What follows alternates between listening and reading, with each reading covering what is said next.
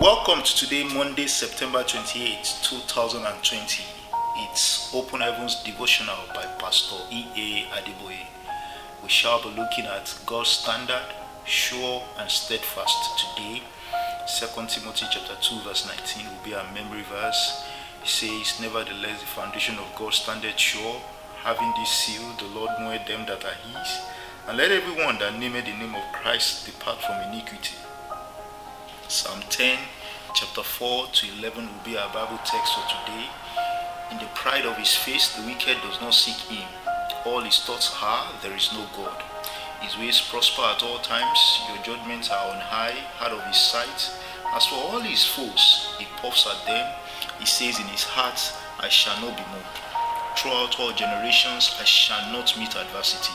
His mouth is filled with cursing and deceit and oppression. Under his tongue are mischief and iniquity. He sits in ambush in the villages. In hiding places he murders the innocent. His eyes stealthily watch for the helpless. He lurks in ambush like a lion in his thicket. He lurks that he may seize the poor.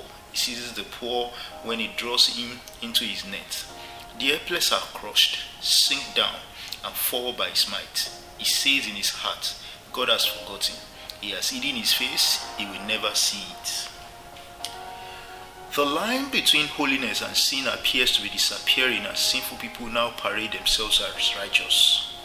The truth, however, is that the world may change, but God's standard never changes. He will not lower his standard to accommodate anyone. Rather, he will give you grace to meet up with it.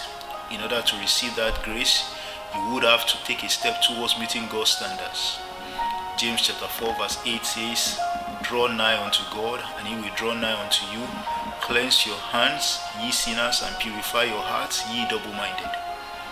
You will need to root out and tear down everything that is in opposition to holy living in your life. Then he will grant you the grace to live holy.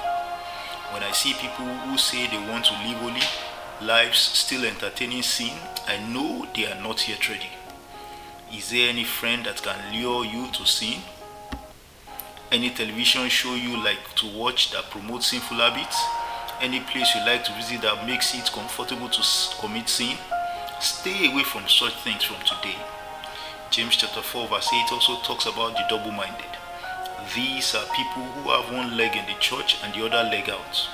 People who claim to live holy but willfully commit sin from time to time. James urges such people to purify their hearts with God.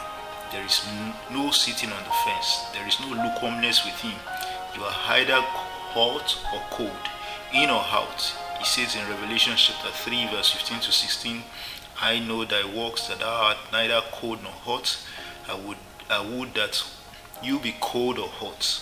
So then, because thou art lukewarm and neither cold nor hot, I will spew thee out of my mouth."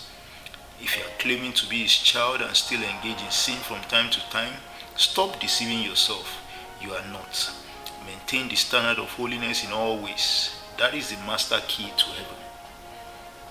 Our key point for today: God will not lower his standard of holiness for anyone.